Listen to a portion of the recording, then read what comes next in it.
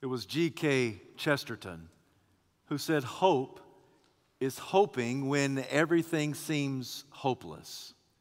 For when everything seems hopeless, it's only then that hope becomes strength." Today we begin a 4-part sermon series entitled Advent. The word Advent literally means coming. Most of the time it describes the coming of a significant person of influence. In Christian circles, Advent always points to the coming of Christ. We know that Jesus was born some 2,000 years ago. After he was raised from the dead and ascended to the heavens, the angels gave a promise that he would come again in like manner. So literally, you and I have the awesome privilege of living between the Advents. We live between the first and second coming of Christ. And whether you lived thousands of years ago before the first Advent, or whether you live in these days anticipating the promised Advent to come, fundamental to Advent is hope. It's hoping when everything seems hopeless. It's in that realm of hopelessness that hope becomes a strength. For us, we understand that hope has a name. It's with that in mind that I invite you to take your Bible and turn to the Gospel according to John, chapter 1, verses 1 to 18. Once you found your place in sacred scripture, please stand out of reverence to the public reading of God's holy word. John chapter 1, I'll begin at verse 1, I'll conclude at verse 18. In the beginning was the Word. The Word was with God, and the Word was God. He was with God in the beginning. Through him all things were made. Without him nothing was made that has been made. In him was life, and that life was the light of men. The light shines in the darkness, but the darkness has not understood it. There came a man who was sent from God. His name was John. He came as a witness to testify concerning that light, so that through him all men might believe. Now he himself was not the light. He came only as a witness to the light. The true light that gives light to every man was coming into the world. He was in the world, and though the world was made through him, the world did not recognize him. He came to that which was his own, but his own did not receive him. Yet to all who received him, to those who believed in his name, he gave the right to become children of God, children born not of natural descent, nor of a human decision or a husband's will, but born of God. The Word became flesh, made his dwelling among us. We've seen his glory, the glory of the one and only, who came from the Father, full of grace and truth. John testifies concerning him, who cries out, saying, "This was he of whom I said, he who comes after me has surpassed me, because he was before me." From the fullness of his grace, we've all received one blessing after another. For the law was given through Moses, grace and truth came through Jesus Christ. No one has ever seen God, but God, the one and only, who's at the Father's side, has made him known. May God add his richest blessing to the reading, the preaching, understanding, and obedience of his perfect word. You may be seated.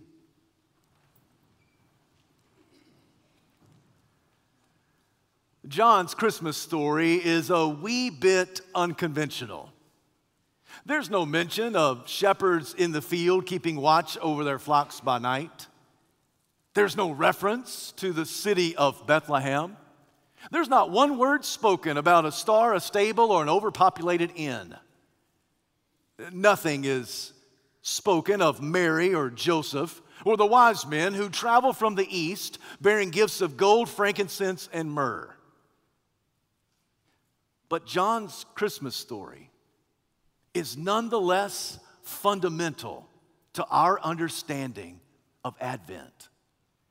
John tells us some important things about the Christmas story. John tells us tremendous things about this one who was to come to bring Christmas. You realize that all four Gospels have a unique origin. It is Mark who begins his gospel telling when Jesus was approximately 30 years of age at the baptism by his cousin John there on the banks of the Jordan River, signifying the beginning of his public ministry. It's Luke who begins his gospel some 3 decades earlier by interweaving the birth narratives of Jesus and John the Baptist. And Matthew? Well, he predates the other two by some 2,000 years, for he traces the line and lineage of Jesus all the way back to Father Abraham. But John surpasses them all. He simply says, "In the beginning." His Christmas story starts in the beginning. Now, John is an interesting character. He is one of the sons of Zebedee. He is the beloved disciple. He is the author of 5 New Testament books, the gospel that bears his name, 1st, 2nd, and 3rd John, and Revelation. This gospel that bears the name John is probably the 4th and final gospel that was written in chronological order. John wrote his gospel about 80 AD. His purpose is very evangelistic. In fact, his purpose statement is given in John chapter 20, verse 31. "But these things are written so that you may believe that Jesus is the Christ, and that by believing you may have life in his name." Out of all the Gospels, John is strictly evangelistic. He writes this gospel tract so that you, as the reader, may believe that Jesus really is the Christ, the Son of God, and that by believing, you would have life in his name. John writes this gospel by simply telling us that God's plan A of salvation, and I say it's plan A because there ain't no plan B. God only has one mechanism, one way, one path, one route for anyone to be saved. That this God-sized salvation is tied to Genesis 1:1. When you hear that phrase, "in the beginning," in John's prologue, your mind automatically races back to Genesis 1:1, the very first book of the Bible. In the beginning, God created the heavens and the earth. When John pens his story and says, "In the beginning was the Word," your mind races back, predates Genesis 1:1, and you say, "Okay, this is the very beginning of everything." And John wants you to know that the salvation that God gives to you had its origin in the beginning. In the beginning was the Word. The Greek word that's translated word is logos. The Stoics believed that logos was the rational principle through which everything exists. It was Philo who said that logos is the ideal man. Literally, the word logos means word or expression. In the Hebrew mindset, the Word of God always carried with it creative power and salvific deliverance. Let me give you just a couple of examples. In Psalm 33, the author simply tells us that by the word of the Lord, the heavens were made. The heavens were made simply by the word of the Lord. It has creative power embedded in it. But also there is salvific deliverance. In a place like Psalm 107, we are told that he sent forth his word and he healed them. The word heal can also be understood as saved. He sent forth his word, he being God. God sent forth his word and the people were healed. The people were saved. They were delivered. So in the Hebrew mindset, this idea of word, logos of God, it always carries a connotation of creative power, of salvific deliverance. But the question before us is, who is this word? You read the 18 verses and you quickly come to this conclusion that this Logos is not just a philosophical principle. This Logos is not just some pie-in-the-sky teaching. This Logos is not just some idea, but Logos is a person. So who is this Logos? In the scripture text, there seems to me some very clear Christological clues as to the identity of this Logos. I want to give you 5 words this morning. These 5 words seem to describe some characteristics of the Logos. And the first word is simply co-eternal. That the Logos, whoever he is co-eternal. In the beginning was the Word. The Word was with God. You jump down to a later sentence. He was with God in the beginning. On 2 occasions, John wants us to know this Logos is with God in the beginning. So since the Logos was with God in the beginning, he must be co-eternal. He must have always existed, for we know that God has always existed. Remember, Genesis 1:1, in the beginning, God. God predates everything. In the beginning, God. Here, in the beginning, Logos. Logos was with God. He was with God in the beginning. So this Logos, whoever he is, he must be co-eternal. But the second word I would give you is co-equal. For he was God. In the beginning was the Word. The Word was with God. The Word was God. This Word is co-equal with God, co-eternal with God. That this Logos is made of the same stuff as God, because it says that he was God. You and I don't need to make the same mistake as the 4th century theologian Arius. Arius really became a heretic. When he wrote of Logos, there was a time when he was not. All you got to do is read John 1, the first few verses, and you know that the Logos has always existed. He's co-eternal. He's co-equal God. Also, you don't want to make the same mistake as present-day Jehovah's Witnesses. If you read their version of John's prologue, they will come to that sentence where it says, he was God, and they'll insert a 1-lettered word, a. He was a God. Now, if you press a Jehovah's Witness, and if you ask them, why is the a inserted there?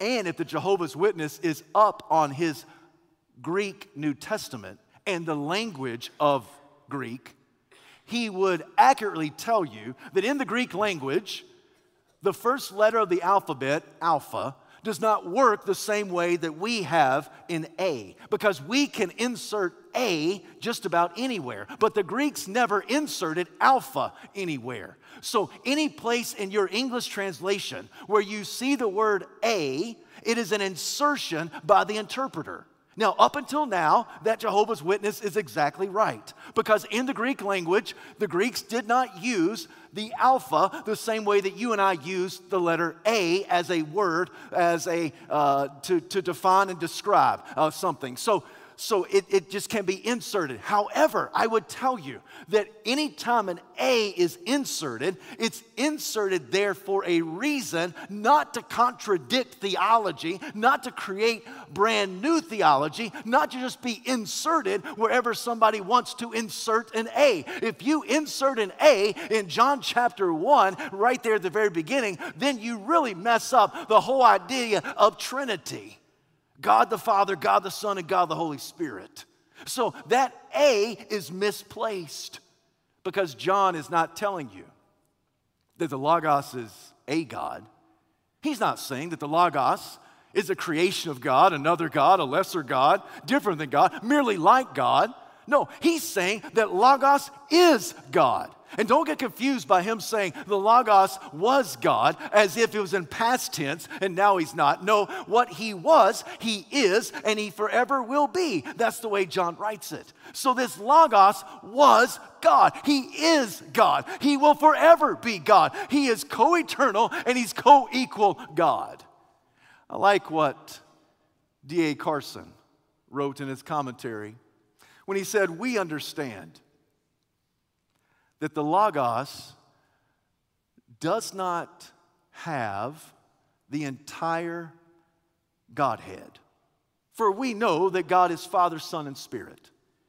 The Trinity is stamped in the Scripture, and we see that Trinity, Trinitarian selfie, numerous times, several times in the sacred text. But D.A. Carson went on to write that even though that the Logos is not the entirety of the Godhead, the entire deity of the Godhead does dwell fully in the Logos. So what he's saying is that the full deity of God fully rests in this Logos. It's not that somehow the Logos is less divine or less godly or less like God. No, all of God fully, all of his divinity fully rests and belongs in the Logos. How do you know that? Because in the beginning was the Word. The Word was with God. The Word was God. It is tempting for people in our day, for people 2,000 years ago, to make less of Jesus. And how do people make less of Jesus? They deny his deity. They diminish his deity. They demote his supremacy. And whenever you begin to do that, whenever you fall prey to that temptation of diminishing the deity of Jesus, then it's not the Jesus of the Bible. Because throughout the Scripture, Jesus says, I and the Father are one. Jesus says, if you've seen me, you've seen the Father. We are of the same stuff. We're of the same essence. I learned several years ago that instead of making less of Jesus, I need to focus my attention on making much of Jesus. I can't make too much of Jesus. I can't think about him too much. I can't worship him too much. I can't talk to him too much. Can't talk about him too much. Can't love him too much. Can't serve him too much. Can't study him too much. Can't give to him too much. I can't make too much of Jesus. Any thought that I have, any thought that you have that's absent of Jesus is a void thought, because you're wasting your opportunity to think something about Jesus. And every time we think much about Jesus, we realize we can't think too much about Jesus. We can't make too much about Jesus, because Jesus is in a class all by himself. Remember what our friend the Apostle Paul said in Philippians. He said that God gave him the name that's above every name. At the name of Jesus, every knee shall bow in heaven and earth and under the earth, and every tongue shall confess that Jesus Christ is Lord, to the glory of God the Father. So this Jesus, this Logos, is co-eternal and he's co-equal. I'll give you a third word. He is creator. For by him all things were made, John says. Without him, nothing that has been made could have been made. John will be echoed by Paul the Apostle. For Paul says in Colossians chapter 1, he, being Jesus, is the image of the invisible God. He's the firstborn over all creation. By him, through him, all things are made. He is the image of the invisible God, the exact stamp, the exact representation of God Almighty. He's the image of the invisible God. He's the firstborn. That doesn't mean born first. It just means he's first in priority and rank. He's the firstborn over all creation. And by him, all things are made, Paul will write. Then it's also echoed by the author of the Hebrew letter, that New Testament letter that we call Hebrews. The author simply says, in these last days, God has spoken to us through his Son, through whom the universe was made. Did you catch that? This one, this Logos, this Son, the Lord Jesus himself, he is creator because through him the entire universe was made. Everything seen and unseen, visible and invisible, everything big and small, everything tall and short, everything has been made through him. He is creator. This Logos, he is co-eternal, he's co-equal, he is creator. I'll give you a fourth word. He is colossal. I know it's not in the text, but how else do you describe these next sentences? In him was life, and that life was the light of men. And the light shines in the darkness, and the darkness cannot understand it. Can you think of a better word than colossal? I mean, what John is describing is something monumental. This Logos is a life giver. In him is life. Everything that has life finds its origin in the Logos. He gives life. And that life is the light of men. Oh, I can imagine that John is being reminded of what the prophet Isaiah said, that those groping in darkness have now seen a great light. That God turned on the light switch. That when the Logos came into the world, light came into darkness. It was so brilliant, it was so light that the world could not even comprehend it, could not even understand it.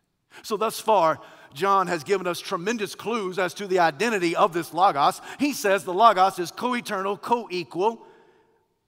This one is creator and colossal. Let me give you the fifth and final word. And just because I got to it quickly, don't think that the sermon's now over. But the fifth and final, the ultimate word that John gives us to describe this Logos is that he is Christ. You say, Pastor, the word Christ didn't show up till verse 17. You just got through the first 5 verses. You're right. Because John is going to spend verses 6 to 18 and even beyond to talk about the greatness of Christ. So if it's okay with you, I thought I'd spend the remainder of my time just talking about the greatness of Christ. Because this Logos, he is Christ. In verse 6, the author introduces us to a man named John. This John is not the same John who wrote this 4th gospel. No, the author John is referring to John the Baptist. In verse 6, John the Baptist appears. Now, John the Baptist is a quacky cat. I mean, he's strange in every way of the word. His wardrobe is funky. His diet is weird. But his purpose is clear.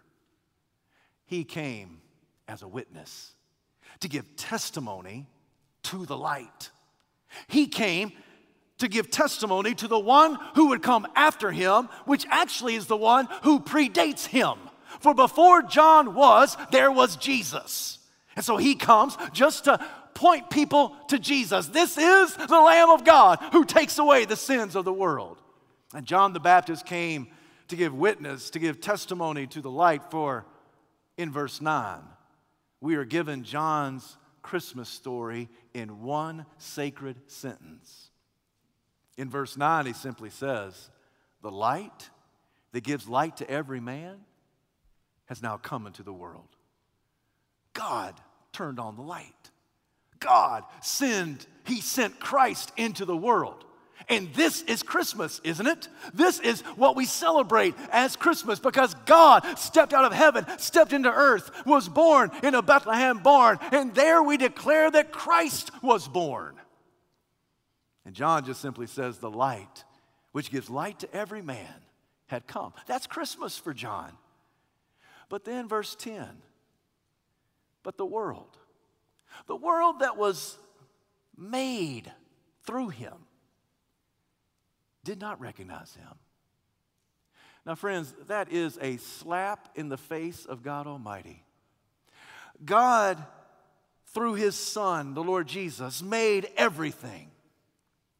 And Jesus stepped out of heaven and stepped into earth. And the world that was made by him did not recognize him. They rejected him as the light. By and large, the world still rejects Jesus as the light. That's a slap in the face. Or it is the height or depth of stupidity.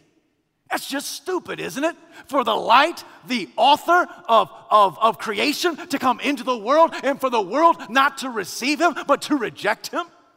But then verse 12, yet to all of us who received him, who believed upon his name, he's given us the right to be called children of God.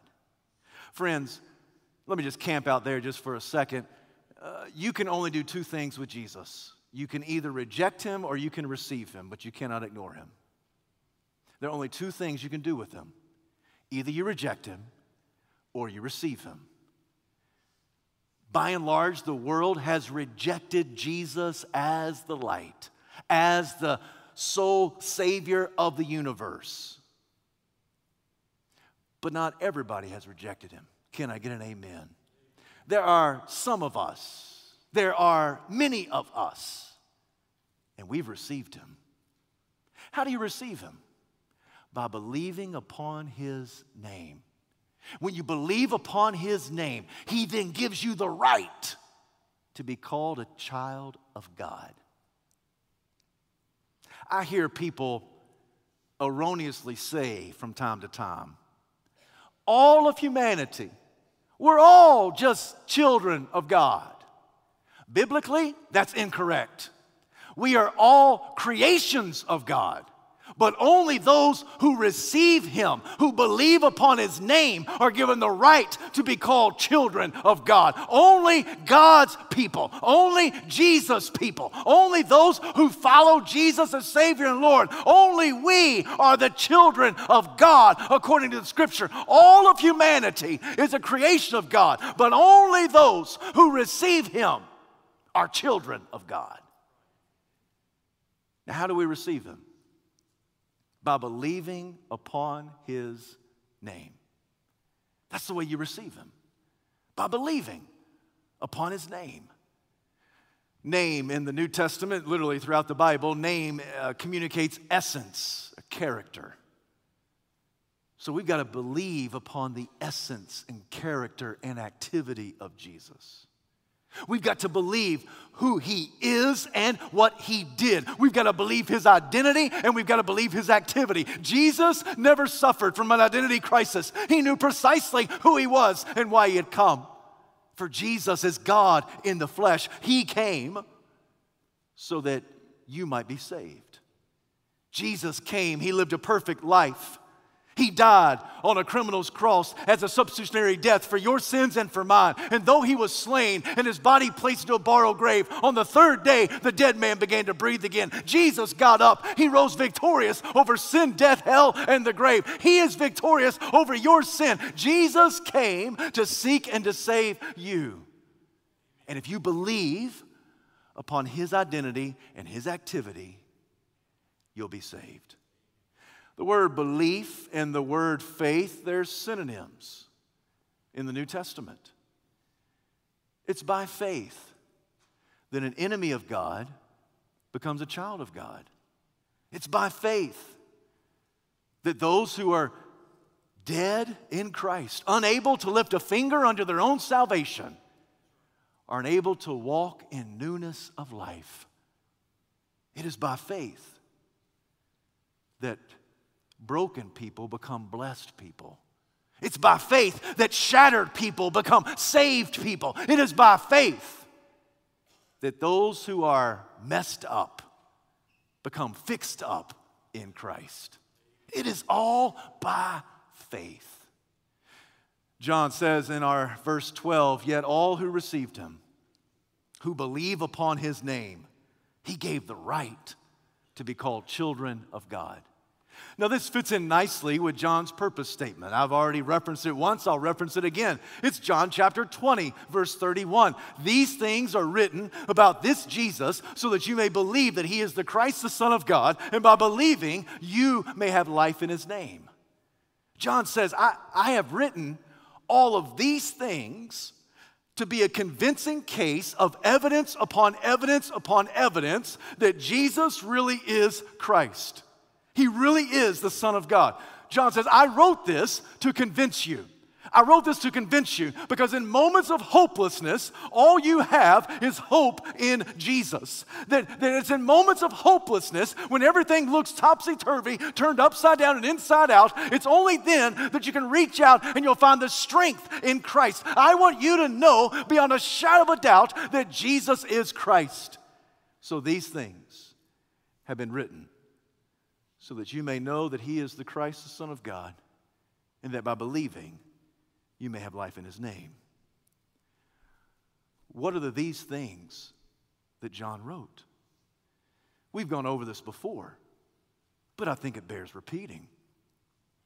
That these things are written specifically, intentionally, to give you evidence, to shut the case, so that you know beyond a shadow of a doubt that Jesus is Christ. So in John chapter 1, this Jesus is identified as the Lamb of God who takes away the sins of the world. In John chapter 2, this Jesus turns water into wine at a wedding feast in Cana of Galilee, signifying the beginning of his public ministry. In John chapter 3, this Jesus tells Nicodemus how to be saved. In John chapter 4, this Jesus, who's an equal opportunity Savior, has a roadside conversation with a Samaritan woman at a well, and he tells her how to be saved. And before she could drop her bucket and even kick the bucket, she accepted Jesus Christ and went back into town and told everybody there how to be saved. In John chapter 5, Jesus heals an invalid of some 38 years. In John chapter 6, this Jesus feeds 5,000 men with 5 loaves of bread and 2 fish. In John chapter 7, this Jesus promises, if you believe in me, streams of living water will well up inside of you.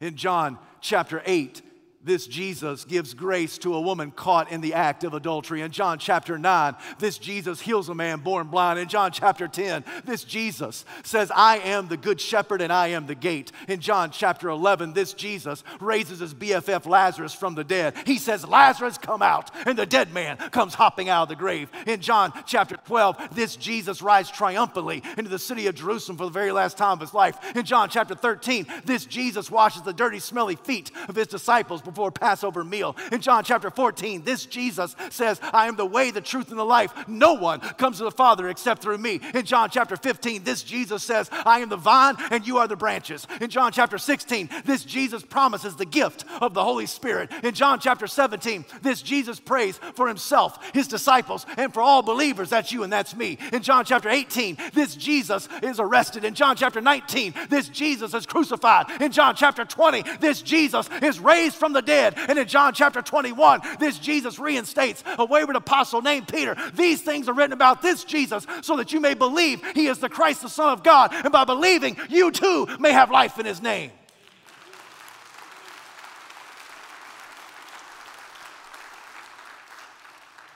To all who received him. What does it mean to receive? To believe upon his name, he gave the right to be called children of God. I don't know about you, but I am just so glad that the Logos loves lost people.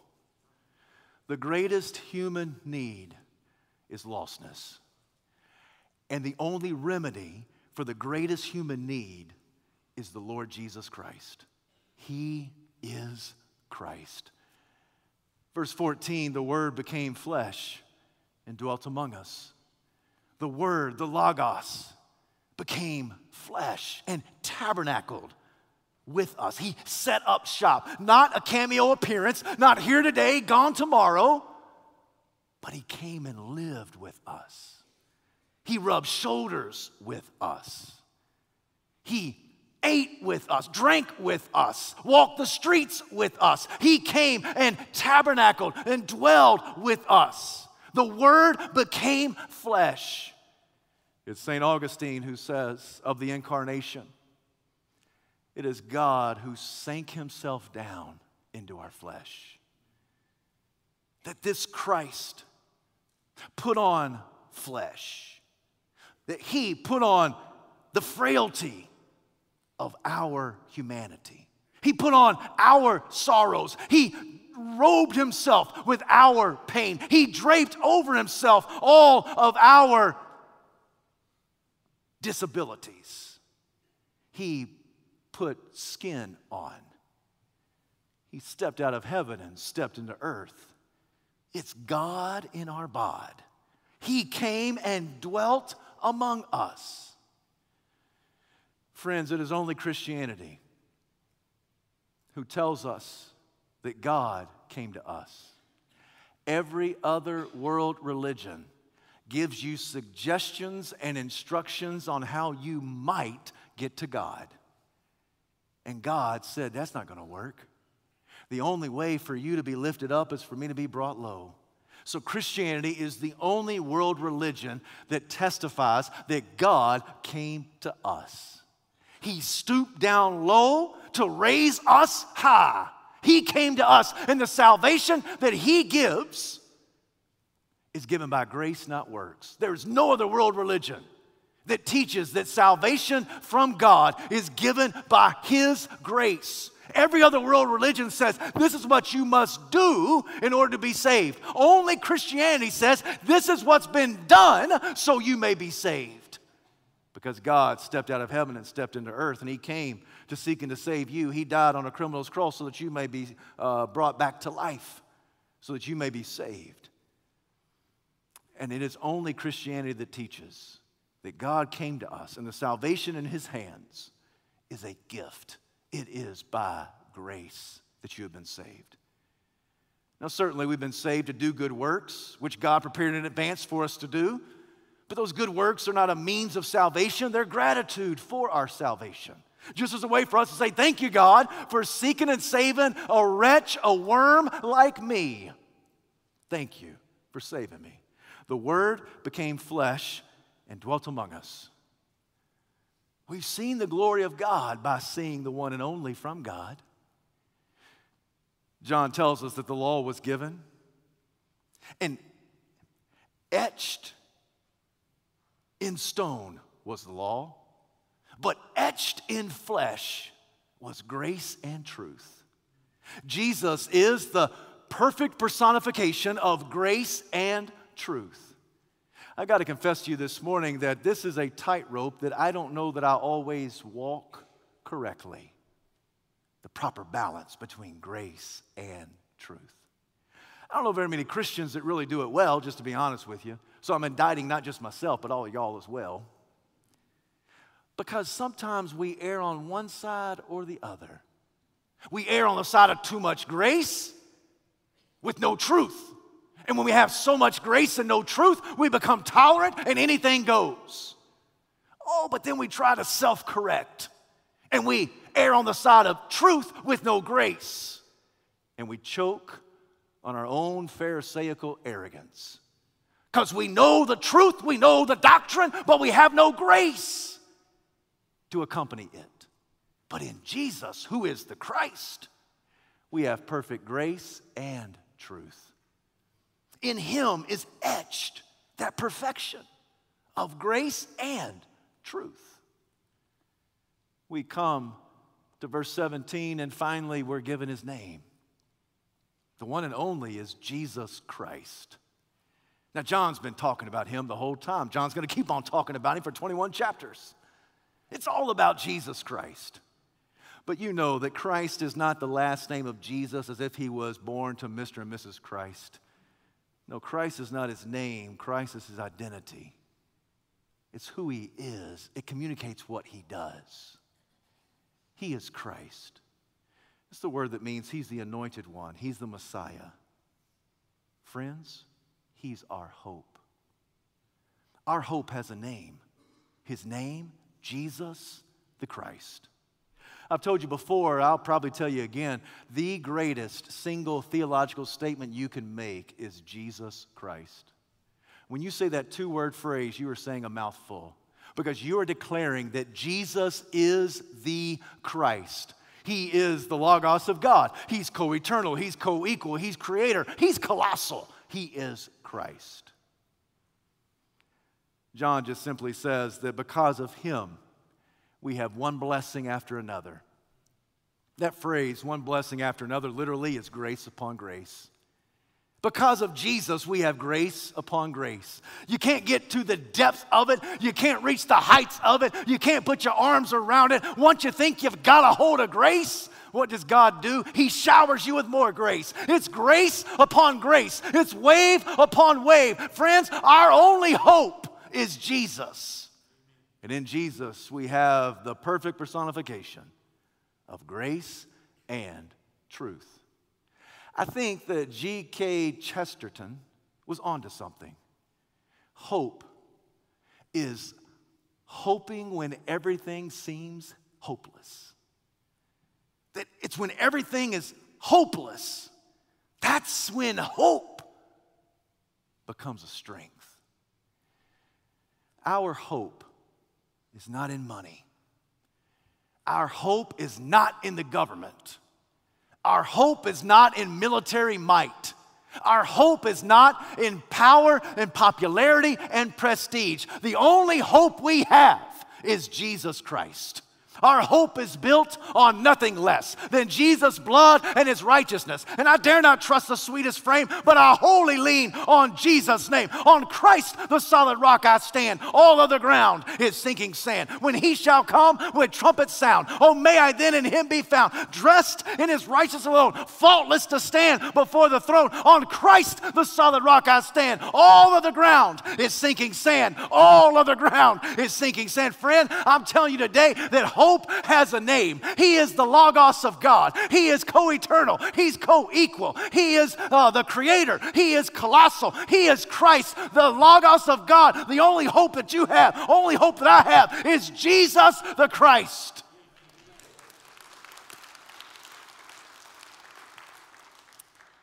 So this morning I wonder, have you had your salvific reception? Have you received him? Say, how do I receive him? By believing upon his name, believing upon who he said he is, and believing what he did for you by dying on the cross, being buried in your tomb, and being raised on the third day. Friend, if you've never received him, today can be the day of your reception. Today can be the day that you receive him as Christ. Maybe you're here and you had that glorious reception years ago. Oh, but there are people in your family, aren't there? There are some friends and coworkers, aren't there? And they're counted among the world who have rejected him. Because all you can do is either reject him or receive him. But you know some people that you love, people that you care about, people that you treasure, people that you value, and they have rejected him so far. And you're going to be with some of those scallywags over the next few weeks. You're going to be around the table with them, aren't you? You're going to be rubbing shoulders with them. You're going to have the opportunity to be like the Logos, the Word of God in your flesh. You're going to have the opportunity to share the good news of Jesus. And those who have rejected him up until now, they just might receive him. I wonder, is there anybody in your life who needs to receive Jesus? And maybe God's going to use you. And that scares you to death. And so today you want to come and pray and say, God, strengthen me. Because I don't know if I'm up to it. And God's going to tell you you're up to it because I'm going to help you. Because when you feel hopeless, your only hope is Jesus. Can I ask you this real quickly as I close? Has there been any moment over the last few days, weeks, months, or years where you've looked at the surroundings of this world and you've said, it's hopeless? It's hopeless. I mean, look, the pandemic, the politics, the struggles, the strife, the wars, the battles, the canceling of our culture. Look all around, it's hopeless. Have you ever looked around over the last few days, weeks, months, or years, said it's hopeless? Yeah, I have too. And then I came to John chapter 1. And you know what the Lord reminded me? It's never hopeless. Hope has a name. His name is Jesus. And he makes all the difference in this world and the one to come. Heavenly Father, we bow before you. Lord, we give you this invitation, this moment of reception, where those who have never accepted you as Savior and Lord, never made it public, today can be the day of their public reception of you as Savior and Lord. Lord, give them strength in this moment, as soon as the first note is struck, for them to come down this aisle, take a minister by the hand, and say, I need to receive by faith this Jesus. Lord, there are many people here, they're believers, but today you brought to the forefront of their mind a friend, a loved one who is far from you. Lord, today let them come and pray for that person by name here at the altar. Lord, may your altar be full. Call out the called. Draw people to yourself. Have families join the church. Lord, have sin be confessed. Have lifestyle be turned from. Lord, help us to turn towards you. Lord, today, let us receive you by faith. In Jesus' name we pray. Amen.